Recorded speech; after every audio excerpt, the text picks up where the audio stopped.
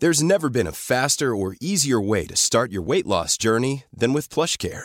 PlushCare accepts most insurance plans and gives you online access to board-certified physicians who can prescribe FDA-approved weight loss medications like Wegovy and Zepbound for those who qualify. Take charge of your health and speak with a board-certified physician about a weight loss plan that's right for you. Get started today at plushcare.com/weight-loss. That's plushcare.com/weight-loss. plushcare.com/weight-loss.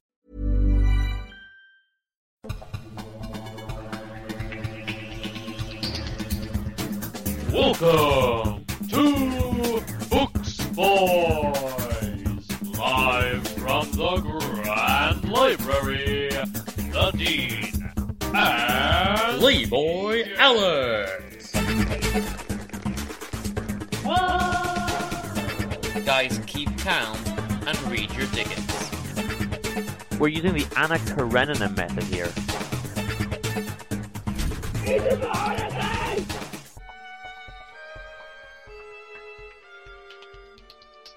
Hello, welcome to a bonus Books Boys episode. I'm Dean and I'm joined by the author Tom Weaver, and we're here to talk about his amazing book, Artificial Wisdom. Tom, hello.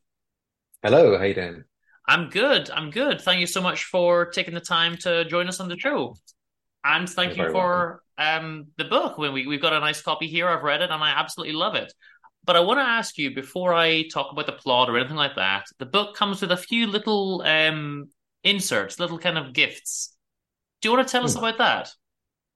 Yeah, this is something special we've been doing for some of the advanced readers. We wanted to create something that was an experience that kind of went beyond the book. So we went through and we found things within the book that could maybe be tied into little goodies. For example, one of the characters drinks a lot of coffee, so we put in a very nice organic, eco-friendly coffee bag for our readers to enjoy.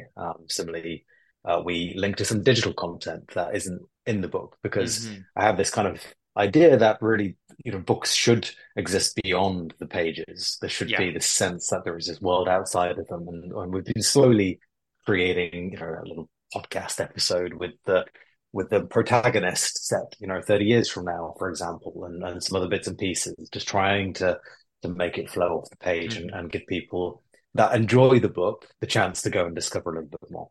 Yeah, it's good because the book itself is very good with world building anyway, and you create this nice experience, but then when you add in these little extra things, it just makes it all feel bigger, like there's more going on. It's not just, okay, I read these few pages and I'm done, and I think that's really good. There is a little piece of chocolate in there, and I've been kind of telling myself, do not eat the chocolate until you do the interview. So now I can eat the chocolate. I think the chocolate's actually been the more controversial one as far as I've seen it. It's vegan chocolate. And I've seen some people refer to it as interesting, which my wife would usually use as code for not great. Didn't like that very much. But I've also seen somebody say that this morning it was fantastic. So who knows? You'll have to let us know. I'll be trying it as soon as we finish the recording, probably when I get my cup of tea later. Well, look, thanks so much for joining us. How long did it take you to write this book? It feels like there's, it's not just you sat down and wrote whatever came out. There's a lot of ideas would have had to be constructed, I guess, to build this world. Yeah, I think alongside many new debut writers, I started writing in 2020. I was in the fortunate position of actually having sold my tech startup kind of just before the pandemic and managed to essentially exit. So I did actually have some time to myself, time to think.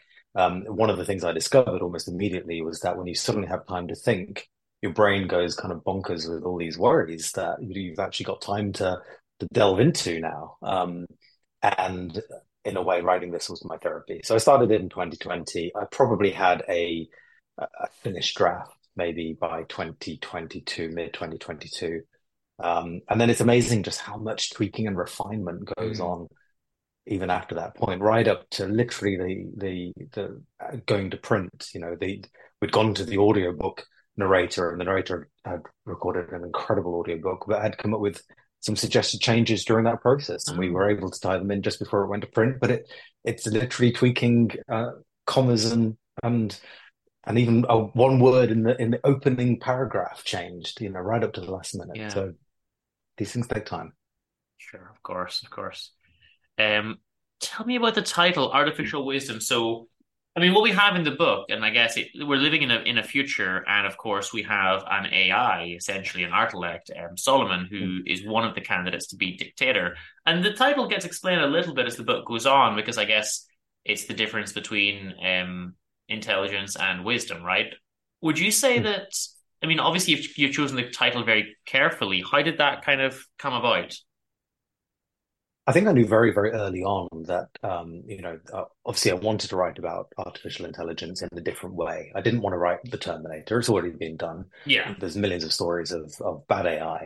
And I had this idea that actually, if we are trying to solve some of the biggest crises out there of humanity today, of which the biggest is climate change, AI is going to be a very powerful tool to do that. But our worries about AI are that it will supplant us as human beings, that essentially it would do exactly what we would do if we suddenly found ourselves at the top of any food chain, which is we would stamp out everything beneath it. And yet, if we were actually to put AI in charge of trying to save us in some way, which is Mm, essentially one of these ideas that I explore in the novel, we would need to make sure it is fundamentally people centered, which is why I came up with the idea that the AI is called Solomon. Obviously, that relates back to King Solomon, the wisdom of Solomon, and his very famous story about that, that I won't bother repeating here. Everybody probably knows it, but this idea that actually he wasn't just a smart guy, he was a wise guy. And what did hmm that mean? It meant he was able to make decisions which were about humanity and mm, our humanity at the center of it. And I kind of feel like if we are to use AI as a tool in our future, we're going to need a touch of that as well. We're going to yeah. need it to understand a little bit more about who we are. And it can't be a cold thing, it has to be a people centered thing. Yeah. It's interesting as well because I guess the campaign of Lockwood, his rival for the dictatorship, wants to say really only a human can solve a human problem. And when I kind of thought about the difference between intelligence and wisdom, and I kind of thought, intelligence is something that you can study, you can learn, you can read a book, but wisdom is more you have to have lived experience. And I guess that's kind of the argument that Lockwood's camp would make, something like, well, we're actually human, we understand the issues more. But Solomon's not a very simple being, and he's been programmed by Martha to be really quite sophisticated and quite complex and even to feel emotion. And I suppose once he's able to do that, then you can argue that he actually is capable of wisdom and not just learning. And I think that's very important. Yeah, it's I mean you can make arguments for both sides, and that was actually, of course, very deliberate. I actually Yeah. want people to be to actually get to the end and have a big argument over this as to what they think is who would actually be the right course for us. Are we destined to put our future in AI's hands because it will do the job better, or are we better to stay sure and as some would put it, and make sure that we're only ever governed by the humans. So yeah, I think for me to make Solomon wise required this idea of emotions because you Mm. have to experience emotions to understand humanity. The funny thing is, I'm a big technophobe. So when I started reading the book, initially I'm like, oh, it's a futuristic dystopia. It's terrible. But then as I'm reading on, I'm like, oh, it's not really. I mean, there's like, the climate disaster and everything, sure. But I'm like, oh, they can fix this. It's not, this isn't in 1984 or something. This isn't necessarily a dystopia. This can be a good place to live if they can get good leadership and fix the problems. And then I'm thinking about it more and more, and I'm thinking, could Solomon do a better job than a human dictator or even just in any government? And it's easy to say, no, we shouldn't let the machines do it. And so, well, we've had, many thousands of years of human history, and I don't think humans have done a good job up until now. So maybe let the AI try. Yeah, it's. I mean, I've definitely had some people come down very clearly on the side of Solomon, saying, like we fundamentally get this. Like, I think there's so much happening in our world right now and today that is scary, and sometimes you kind of look at all the problems out there and think, how in the midst of all of the big challenges that we have, are we facing, war on one hand, human instigated fights over territory, which you would think just wouldn't be a 21st century issue. And denial of the big issues. I mean, how do you even begin to cope with that? So much of our issues kind of come back to our flawed nature as human beings and the fact that we can't really figure all this out together. Yeah. So yeah, I've definitely seen some people come down on the side of saying, you know what, let's give something else a try. Yeah, I mean, humans are very flawed. We're just animals at the end of the day. So I think people have very high expectations for us, and we consistently let ourselves down. And I'm like, yeah, that is exactly what I would expect us to do. So yeah, give something else a try. What do Yeah. you so there's also an element of the book that's kind of I don't want to give away too many, plot points, but I guess we can say that Martha, the creator of Solomon, is killed, and I'll probably not go beyond that point in terms of the plot of the book. Hmm. But that kind of creates essentially a murder mystery vibe. There's a detective vibe. There's like an almost Agatha Christie closed room vibe because we know it had to be one of the people at the party who did it. So then you get this kind of like, okay, this whodunit thing going in. Is that Hmm. was like that something that you wanted to do? Did you want to like write a whodunit at some point and you combined it in, or the story just took you that way? I would definitely say I wanted to write a whodunit. Hmm. And in fact, I've been reading a load of Agatha Christie kind of before even starting this and thinking just how wonderful those stories Hmm. are, and when I read an Agatha Christie, I sit there with a notebook and I try and figure out, Yeah. who it is, and then I'm always surprised at the end.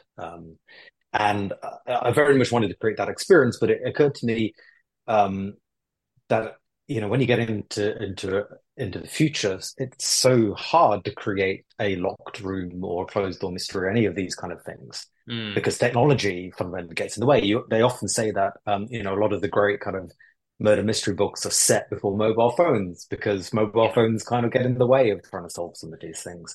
So I was intrigued by the challenge of trying to set something in a Hmm. world that was even more tech heavy than we have now.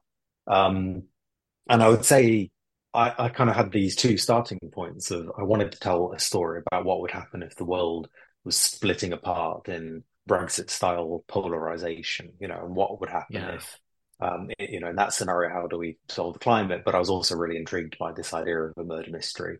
So I did see it as a little bit of an onion that there was a murder mystery at the core, but the broader tech thriller around the outside. And I think a model for that, one of the greatest books that does this is The Gold Dragon Tattoo.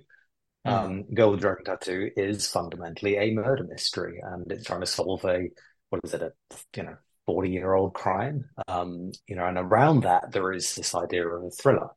The people, being in jeopardy and dealing with the issues that crop up in the course of trying to solve that. So that was definitely an inspiration point for me. I mean, I couldn't do anything similar to what he was doing there, and it wouldn't fit my Hmm. kind of story anyway. But this idea of a murder mystery buried within a thriller, I think, was established by Dragon Tattoo first.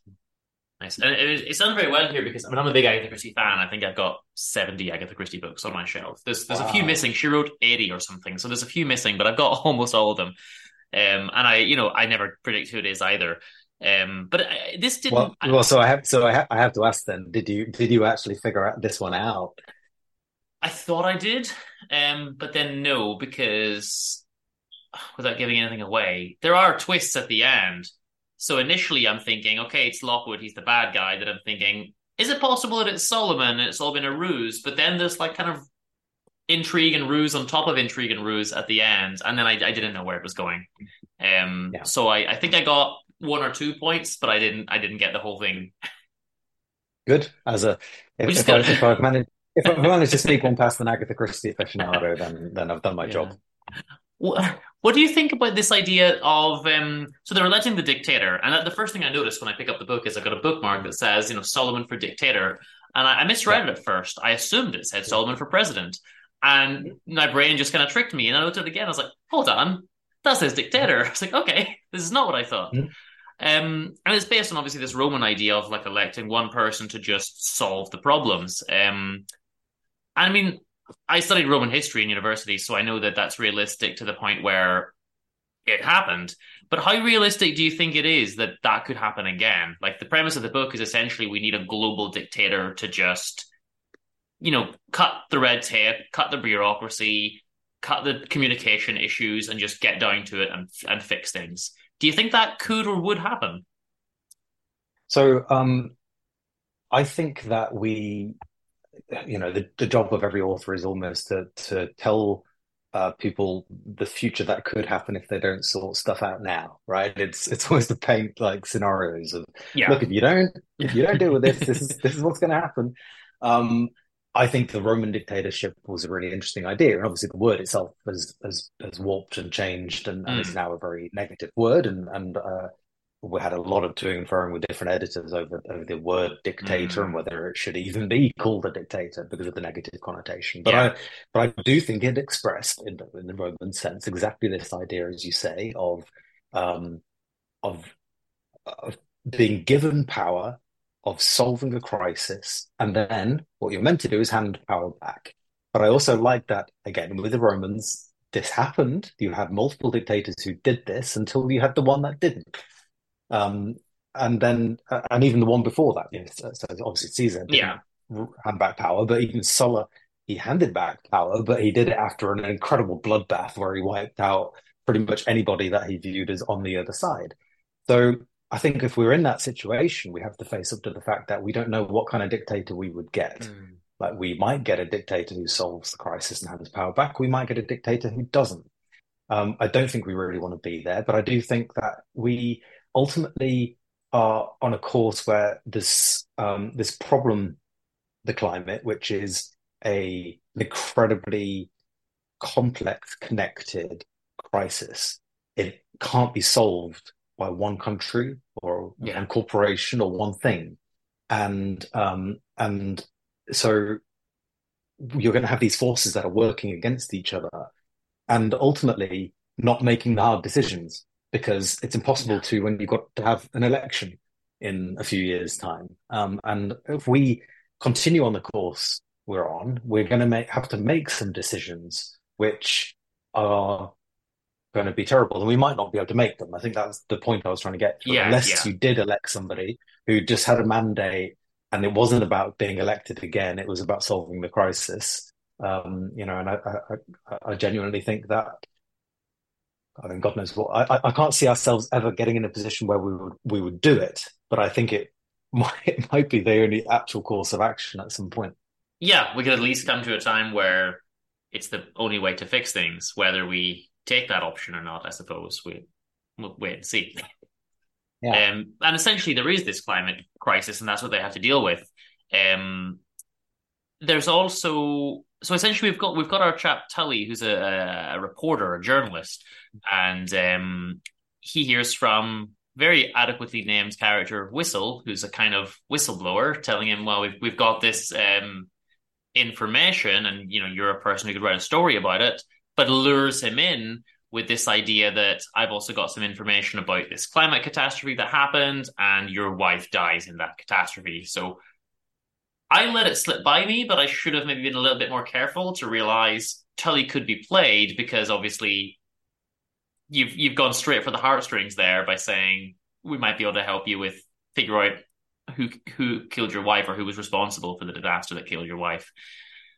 And maybe he's more easily manipulated than I at first thought, because I'm thinking, well, he's pursuing the story. That's what a journalist should do. So we'll just let that go,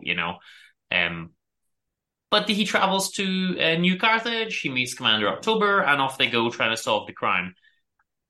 The New Carthage stuff is very interesting, though. These floating cities, I think there's more. New Carthage, Troy, Babylon, I think was another. Are you just an ancient history fan, or what was the naming reasons for those? Yeah, well, so six ancient cities which no longer exist, and this idea of New Carthage, New Troy, multiple city states, this idea of floating cities, which ultimately I think again we may find ourselves doing. I've seen some wonderful ideas around it over the years, but I think I deliberately tried to create a setting here which was interesting and controversial. This idea that actually we might have these incredible havens from the bad weather out there, but it might only be open to those who can afford to live there.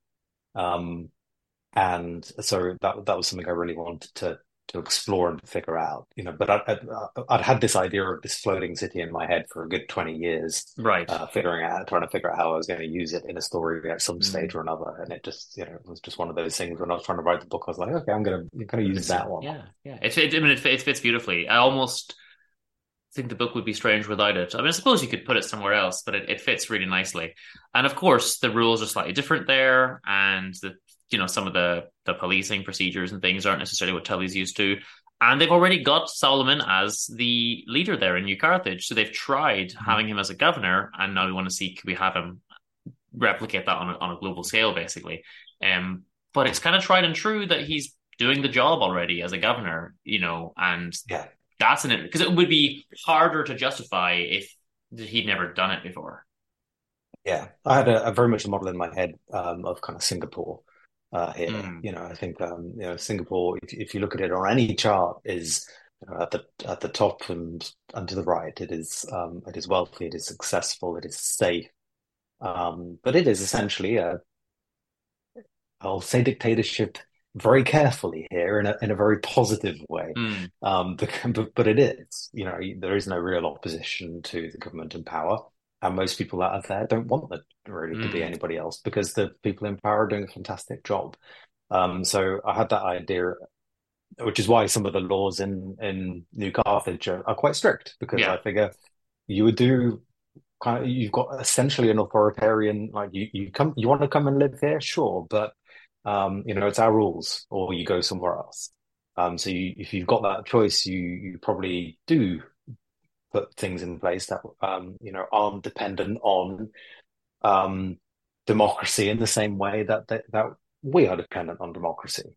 So yeah, that was the sort of genesis behind that. And then yes, having Solomon as an existing governor, not really elected, he was fundamentally put in place there by the people that create these floating states, and then is nominated for the dictatorship really as a joke, as a joke candidate, and ends up being in the top two.